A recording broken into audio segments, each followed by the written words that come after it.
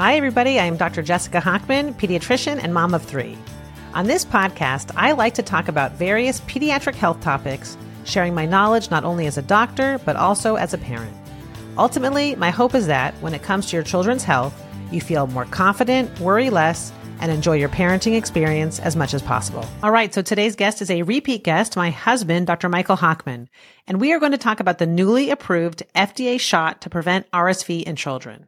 Now, recently, there have been 2 other RSV vaccines approved for adults, one for individuals over 60 and one for use in pregnancy. But on today's podcast, our conversation will focus solely on the shot that has been approved for babies.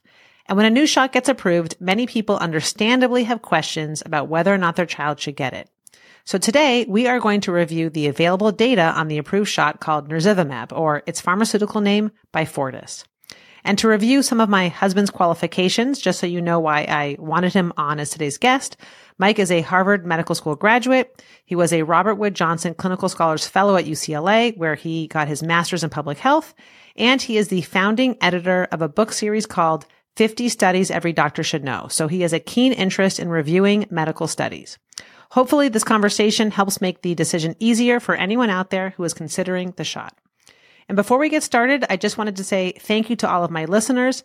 I know that everyone's lives are so busy, and I appreciate the time you take to support this podcast. I'm so excited to have back on a repeat guest, my husband, Dr. Michael Hochman. Thank you so much for coming back on Ask Dr. Jessica. I was really worried whether I was going to get invited back, so I'm very, very happy to be here. So today we're going to talk about RSV, and I am looking forward to talking about this because I've been getting a lot of questions from patients because RSV is a important virus in the world of pediatrics. And recently there's been a new vaccine, we're calling it, or really what's called the monoclonal antibody, which we'll get into what that means exactly. But it was recently approved by the FDA. And patients are asking me the question, is this something that is necessary for kids? And what are the reasons why we would recommend it for children? So this is an exciting development in the world of pediatrics. And I brought on my husband because he's done some work with RSV in the past and he loves reading studies, right? Certainly the first is true. Okay. So first, just to explain to everybody why does RSV matter? Why are we talking about RSV? There are so many viruses out there that hit the pediatric world. Why is RSV something that we are particularly interested in making a vaccine for? So first I'll say that RSV is honestly a significant concern for kids because it's the number one reason why pediatricians send kids to the hospital. It's the number one reason why kids require being monitored in the hospital because they get something called bronchiolitis, which is a response to this virus where kids have difficulty breathing. And interestingly, most kids do get RSV by the time they're 2 years old. It's a very common virus. And most kids that get RSV, it looks like a cold, but there are definitely a subset of kids where RSV can hit the system harder and it can look like something like wheezing or kids have trouble breathing with cough and cold symptoms. And just to share some statistics, every year RSV causes roughly 1.5 million outpatient visits, so 1.5 million visits to the doctor, 500,000 ED visits to the emergency room, 60 to 80,000 hospitalizations roughly, and about 100 to 300 deaths every year. So if there really is a medication or a vaccination to help prevent RSV, this would be incredibly helpful. And also interesting to note is that most kids that have trouble with RSV are less than 1 year of age. And in particular, they're less than 3 months of age. Okay, so hopefully I've made the case on why finding an effective preventative treatment option would be really helpful for kids at large.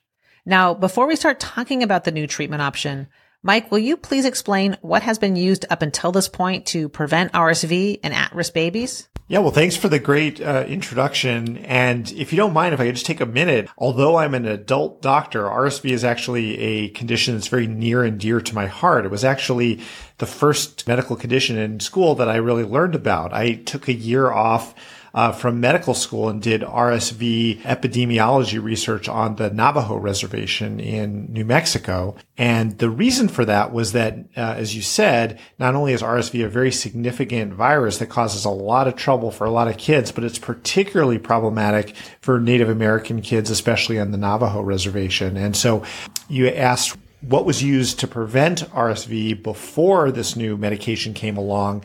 And I was actually doing research. I was sort of a very background role in that first medication. It was called Synagis. And the reason they wanted to study it in the Navajo reservation was because exactly that. There was just such a high rate of severe RSV disease among Navajo children. And so Synagis is a monoclonal antibody. It's basically a synthetic antibody against the RSV virus. It's manufactured and it's given to little children, and it very significantly reduces the risk of complications. To explain to people listening, the difference between a monoclonal antibody and a vaccine, when we give a vaccine, the body produces its own antibodies. With a monoclonal antibody, we're actually injecting the formed antibodies. So we may be referring to this RSV shot as a vaccine, but in truth, it's not a typical vaccine. Right. It's more of a preventive measure. Yes. Yeah. So tell everybody, what did you do in the background for RSV prevention at the Navajo? Well, like I said, I was a medical student, and I certainly was very much in the background, but one of the things I did was I was working in the pediatric clinics with the Indian Health Service in Shiprock. I actually loved my time there. It was actually right after you and I had met. I took a year off from medical school and went to the Navajo reservation to do this work. But I was in the pediatric clinics, and I would take samples from little children's noses, nasopharyngeal swabs, where you have to stick that swab back and get a sample from the very back of their nose, which was really fun to interact with the Navajo community, but sticking a swab in the back of a little child's nose is not a lot of fun. Sounds like typical work they would give to a medical student. But the benefit was I got to live in a beautiful area, New Mexico, and learn about a wonderful culture and hopefully do something to advance the health of that community. Yes, I definitely remember that time well. It's hard for me to believe it was over 19 years ago now. So let's talk more about Synagis, the current available preventative measure for RSV. I think it's really helpful to understand its benefits and limitations so that you can see why pediatricians feel that nirsevimab, or Beyfortus, which is the drug name, may be such a step up from what we currently offer. So first, to explain the good about the current medication Synagis. Synagis has been shown to reduce hospitalizations of RSV by about 50%. And the other great thing about Synagis is that it's very safe. But Synagis also has significant drawbacks. First, it's very expensive. It's about $1,000 a dose. So the reality is most pediatricians do not carry the treatment in their office. We have to send kids elsewhere to get it. Second, it can be a pain to get it authorized by insurance companies. It often requires a lot of paperwork to be filled out. Third, it's recommended to be given as 5 doses total, spaced once a month throughout the RSV season, which typically runs October through March. So ideally, kids get 5 doses total. So if you think about it, this means families have to take their kids somewhere 5 times to get the treatment. And the last drawback I can think of is that kids who are eligible for Synagis is a really short list. It's mainly reserved for kids who are born prematurely. Yeah, that's exactly right. You know, Synagis was a great medication for very high risk kids, but it just was not realistic or practical for most children because, as you said, it's just so time intensive.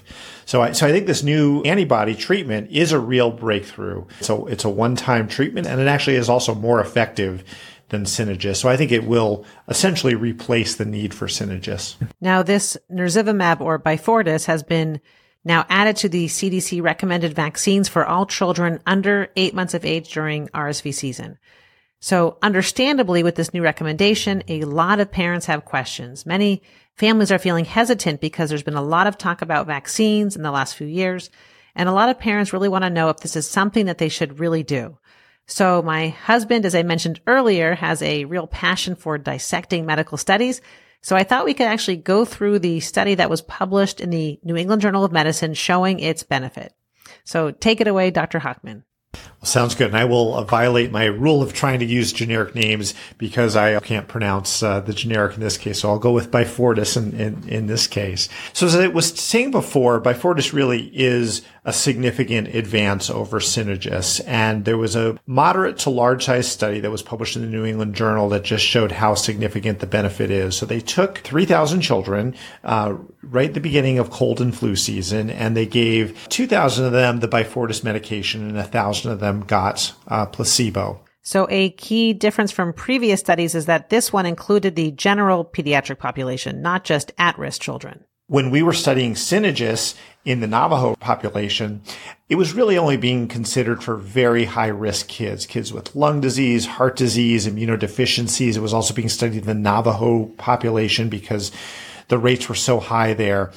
But it wasn't really something that was considered or practical for the general pediatric population.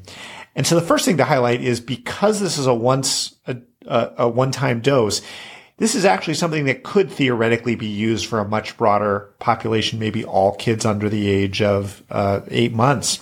And so that's exactly what they did. They did a comparison in general kids. Most of them were not preterm. They did not have lung disease or heart disease. So very different population than Synagis has historically been used in. And what they did is they took some of them and they gave the Beyfortus medication, and they compared outcomes to those who didn't, who got a placebo. And the study was focused on young kids under 8 months. And what they found was really impressive results. You know, I am an adult doctor. I see a lot of medications for diabetes and high blood pressure. And a lot of these studies, you know, they reduce risk of heart attacks or strokes or whatever it may be by 10%, 15%. Maybe it's a grand slam if it's 20%. What they found was actually an 80% reduction in RSV-related hospitalizations during that first winter when a baby was born. But we also have to consider the overall context. So the first thing to say is that in the control group, the placebo group, 1 out of 50 of those kids actually ended up in the hospital for an RSV-related hospitalization that first winter. That's a lot. I have to say I did not realize that hospitalization rates were so high for RSV in young children. That's probably why you're constantly getting called in the middle of the night by the hospital. Yeah. And when we were reviewing the data, my husband said to me, is this right? Could really 1 in 50 kids be hospitalized for RSV? And I have to say that number actually could be correct because I think about my own experience as a pediatrician. And last year, I remember counting 11 kids in my practice being admitted to the hospital for RSV, which I have to say, just to further explain, of course, you never want a kid to be in the hospital, but most of the kids that I send to the hospital for RSV, they are there for a day or two, and then they do come home afterwards. They're there to be monitored to make sure their breathing is okay, meaning that they're not there for an extensive amount of time, and they do turn around and recover. But just juxtaposing that with COVID, for example, a lot of parents are very nervous when their kids get a diagnosis of COVID. And in the last year, I didn't hospitalize a single kid for COVID. So by comparison with my own experience, RSV is a much more serious virus. So 1 in 50 actually strikes me as a very possible, realistic number. Yeah. So in the control group, the hospitalization rates were 1 in 50. And in the group that received the Beyfortus treatment, it actually was reduced to 1 in 250. So again, just to highlight, that's a really significant difference. That's an 80% reduction, very significant decrease in the amount of RSV-related hospitalizations. The other question that always comes up is about adverse effects or side effects. Actually, I should say it actually was a very safe medication to use. There was no major side effects except some rare allergic reactions. So as studies go, this is one of the more compelling ones I've come across recently. And I'm glad you mentioned the side effects because that's something that always I think about when we're recommending a new product because I think it's so important when you have a healthy child and then as a doctor, we are doing something to that healthy child. We really have to consider the side effects. So that's really nice to know that as far as side effects go in the study, what was found was in addition to, redness and soreness over the injection site, rare instances of allergic reactions. But I'm going to add a caveat. There were actually only 2,000 kids who received Beyfortus in the study. And what we know is that it is not unheard of and even not uncommon in medical studies that you don't really start seeing major side effects emerge until tens of thousands or hundreds of thousands of kids have gotten the vaccine. So while the studies are reassuring, we're not out of the woods yet. And I think I would feel a lot more confident in the safety of Beyfortus 5 years from now when many people in the community have received it. So that begs the big question. I'm just curious, after reading the data and hearing about the burden that RSV places on families and children, would you recommend this vaccine to your patients? Right. So let me try and answer this by putting a couple other things in context. Although, of course, as you said, we do not want any child to end up in the hospital with RSV infections. Most kids who do end up hospitalized end up doing pretty well. Maybe you could make a comment or two about the typical situation when one of your children, one of your patients with RSV ends up in the hospital. I would say they do end up doing well. It's scary for families, and I think nobody wants their kid to be in the hospital. Typically what we'll see with RSV is a child will have cold-like symptoms, and then somewhere around the 4th, 5th day, they seem to get worse. They'll have signs of difficulty breathing. In the medical world, we call that tachypnea. And so we monitor children in the hospital for a day or two till they get over that hump, and then they go home and recover. So I would say, yes, most kids do well despite being hospitalized, definitely. Yeah, and I was actually reading a little bit about RSV in preparation for the grilling I was going to get from you today. And it said that about 300 kids die a year from RSV infections. And again, I don't want to in any way suggest that that's not very sad and unfortunate, but 300 is not a lot in the entire United States. And most of those kids are those with severe underlying pulmonary or cardiac disease. Just to clarify, because most people, when they hear you say that, they'll say we should have 0 deaths in kids, which I understand that sentiment as well. But you're saying that of the kids that pass away, most already have health conditions that are difficult. That's right. And it is very, very rare, unusual for a otherwise healthy child who was born at term to die of RSV infection. Not unheard of, but very, very rare. And that important. And the reason that's important is to put into context the pros and the cons of the vaccine. So certainly a really good thing to reduce by 80% hospitalization rates. But in terms of more serious complications, deaths, for example, or severe permanent disability, those are already very rare. So I would consider that in the decision making if I were making this about my child. The second thing to consider, and I started to allude to this before, although it was very reassuring, the safety data, often serious adverse effects don't become apparent until several 100,000 people have received a treatment. And that just hasn't been done yet for Beyfortus. So we have a situation where there's some very encouraging data, very significant reductions in RSV-related hospitalization. On the other hand, the risk of life-threatening complications from RSV is very low to begin with. And although the safety data looks reassuring, we still have more to learn about the safety before we can conclude it really is a safe treatment, which is a long-winded way of saying it's going to come down to a personal decision. And if you're willing to accept that uncertain risk, that there may be some serious risks that emerge with this treatment over time, maybe it is worth it to give that treatment Beyfortus to your child to reduce the hospitalization risk. But to answer your question specifically, I tend to err on the conservative or cautious side. And when I really think, would I give this to my child at this stage?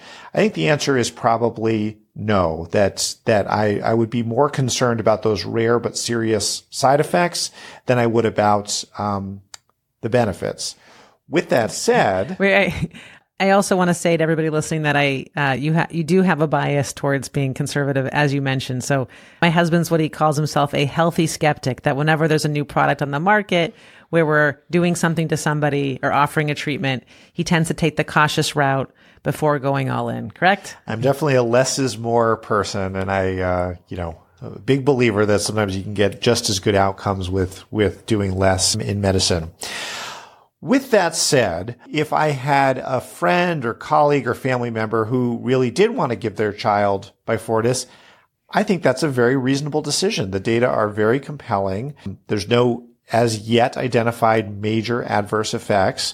The Centers for Disease Control is now recommending it even in healthy infants. And I think it actually would be very reasonable to give it to a child. I also think it's worth noting, while you can't predict which child will have difficulty with RSV, the difficulty breathing and the wheezing, there are certain risk factors. And I tend to feel like maybe that's something we should communicate to families.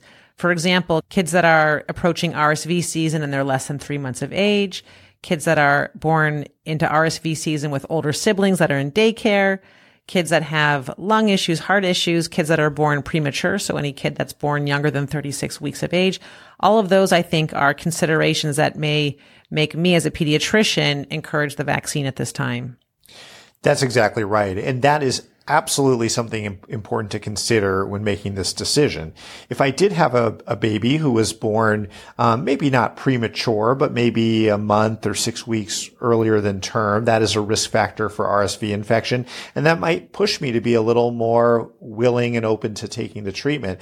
Similarly, as I mentioned before, in the Navajo reservation, if I were a public health official and I knew that there was such a high rate of severe complications there, I might push it a little more in that population. All right. Well, this has certainly been helpful. I know we really provided some details about the new monoclonal antibody nirsevimab, or Beyfortus. And thank you so much for coming on and explaining the data to everybody listening. Hopefully you got something out of it. It gave you something to think about, and hopefully we didn't confuse you more. Hopefully I'll earn myself a third trip on the Ask Dr. Jessica podcast. Absolutely. Absolutely. Before we wrap up, do you have any final takeaways or advice for parents listening? Well, the other thing I read a lot about in preparing for this was how much simple hygiene can make a difference with RSV. So this is one of those situations where washing your hands actually can make a really big difference. And maybe, if there's a little sibling, to keep them away, if there's a lot of friends coming over during RSV season, some simple basic things can help protect your child. I know it's interesting because by a certain age, part of me thinks, why even try? Because they say almost every kid will get it inevitably by the time they're 2 years old. But you're right, especially in those younger months, it's worth the effort to take time to be careful, wash your hands, stay away from other kids that are sick. And if you yourself are sick, stay home. Yeah, and that's fair. I did see that virtually every child by the age of 1 year had acquired it. But maybe in those first really vulnerable few months of life, to be a little cautious about the hygiene with your child. Absolutely. Well, thank you so much for coming on, and until next time. Thank you for having me. Thank you for listening, and I hope you enjoyed this week's episode of Ask Dr. Jessica. Also, if you could take a moment and leave a 5-star review wherever it is you listen to podcasts, I would greatly appreciate it. It really makes a difference to help this podcast grow. You can also follow me on Instagram at Ask Dr. Jessica. See you next Monday.